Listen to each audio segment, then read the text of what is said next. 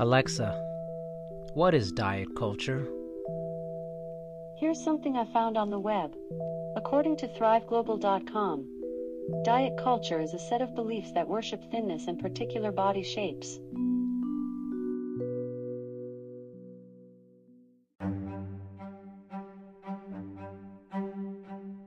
This is Dr. Erin Nitschke. This is Dr. Darian Parker.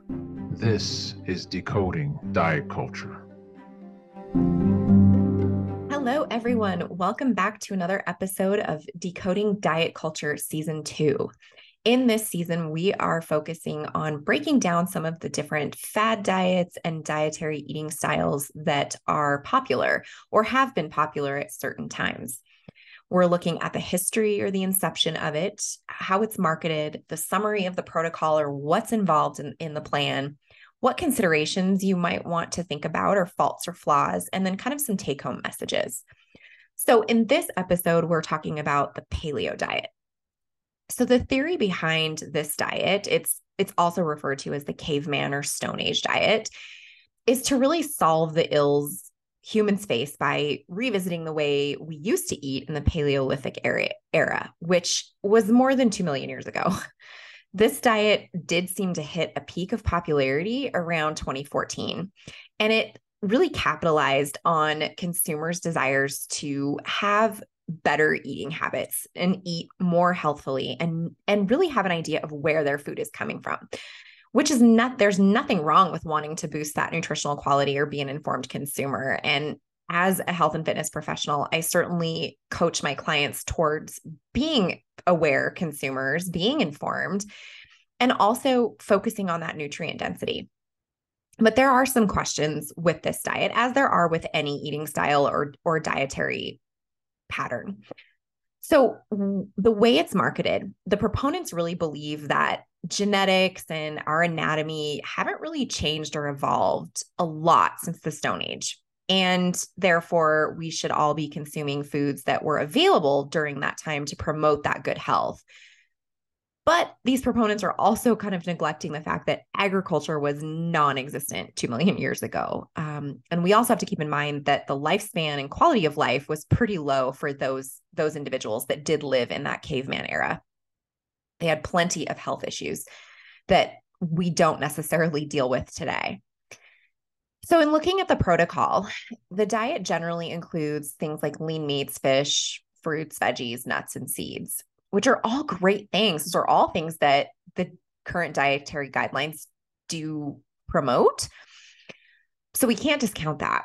And low glycemic foods are emphasized in this particular diet. However, there is debate about what types of foods might have actually existed during the Paleolithic era, such as the modern day fruits and veggies that we have now are considerably different because they're domestically grown and produced versus found in the wild. And we don't have to rely on hunting and gathering at this point. And so it really makes it difficult to find consensus on what this diet allows and what it doesn't based on the mindset or perspective of whomever is promoting it.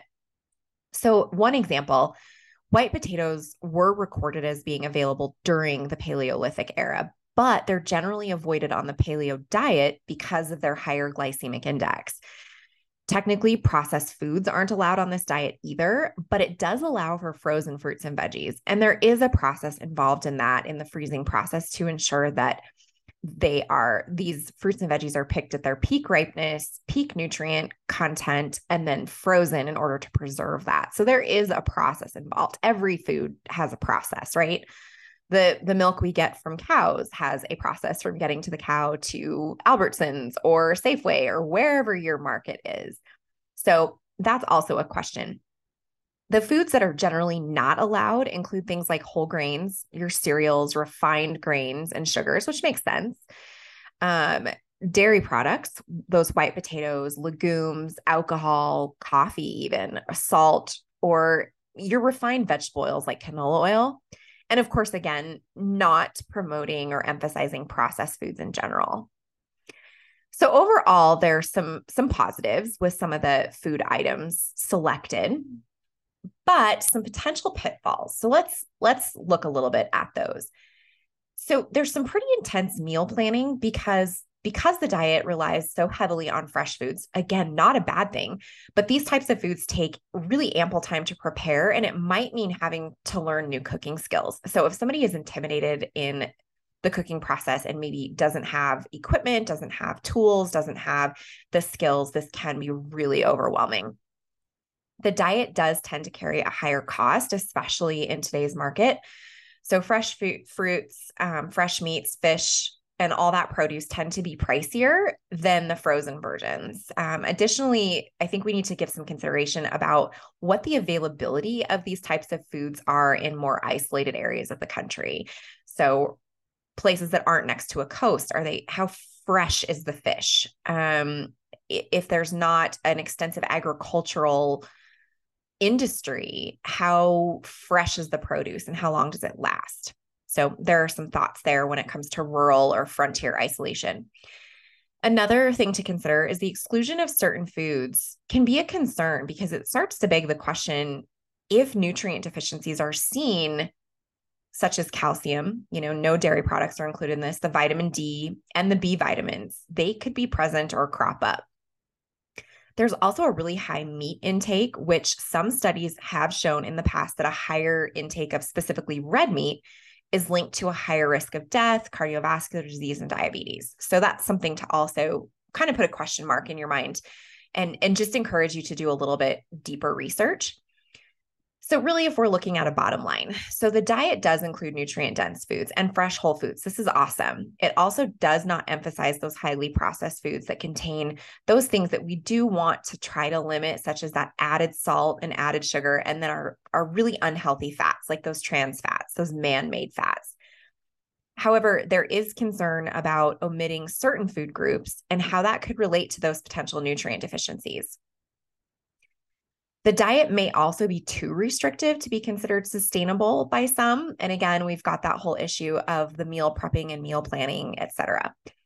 And because it uses these fresh products, what about the food waste part and how the frequency of having to obtain those fresh ingredients all the time? The one thing too to know about this diet is it does not focus on calorie counting or portion sizes, which is great because some can find that very arduous to have to track all that and measure. And it's time consuming for sure. We also have to point out some research efforts on the paleo because there is a body of literature. So far, some research has shown that this type of eating style could produce these greater short-term benefits than diets based on national guidelines, which is pretty interesting. And those benefits could include a greater weight loss, reduced waist circumference, decrease in blood pressure, increase in insulin sensitivity, so how your body deals with glucose and sugar, and improved cholesterol. But these studies also lasted 6 months or less, and the sample size involved in those studies, so the number of participants was less than 40. So that doesn't give us a good way to generalize the results. There is another larger randomized controlled trial, which followed 70 postmenopausal Swedish women that were suffering from obesity for a period of 2 years, who did the paleo protocol or in Swedish areas, Nordic Nutrition Recommendation Diet, so the NNR. The paleo diet provided a breakdown of 30% calories from protein, 40% from fat, and 30% from carbs. The Nordic plan overall provided less protein and fat, but more carbs. So that breakdown was about 15% protein, 25 to 30% fat, and 55 to 60% of carbs.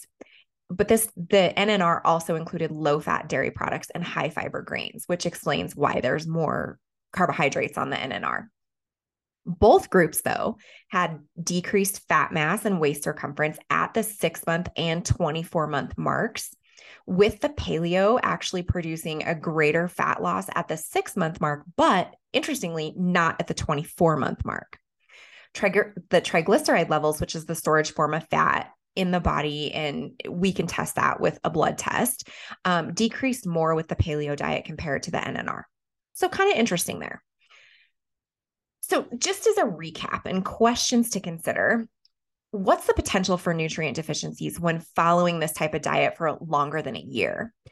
Which brings up another question. Is it actually appropriate for those groups that might be at risk for things like osteoporosis if no dairy products are involved? So it begs the question of what's the vitamin D intake like? What's the calcium intake like? So a second question is, what are the long-term effects of eliminating any food group? And since legumes and whole grains and things like that are not included, are we low on fiber?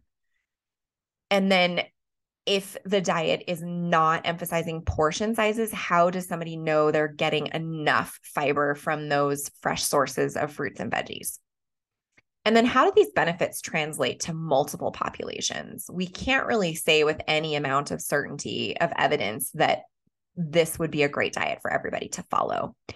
So as we always say, anytime you're thinking about exploring some sort of new dietary eating style, or you've seen something on Instagram or TikTok or Facebook or whatever your preferred social media outlet is, you really want to go to a qualified professional. And really that includes a registered dietitian, being able to provide medical nutrition therapy, nutrition counseling, all of those things. If you are working with a health and fitness professional, it's certainly appropriate for you to explore your curiosities and bring up questions, but they should refer you to a registered dietitian should you want to learn something more and maybe do a deeper nutrient analysis dive into your own personal intake. So always consider that. And we just want to encourage that you do quality research. Go to PubMed, go to organizations like colleges that have research institutes associated with them. Google Scholar is another one. And of course, like ask a registered dietitian or a qualified health and fitness professional that can point you in the right direction. And we look forward to seeing you next time on another episode.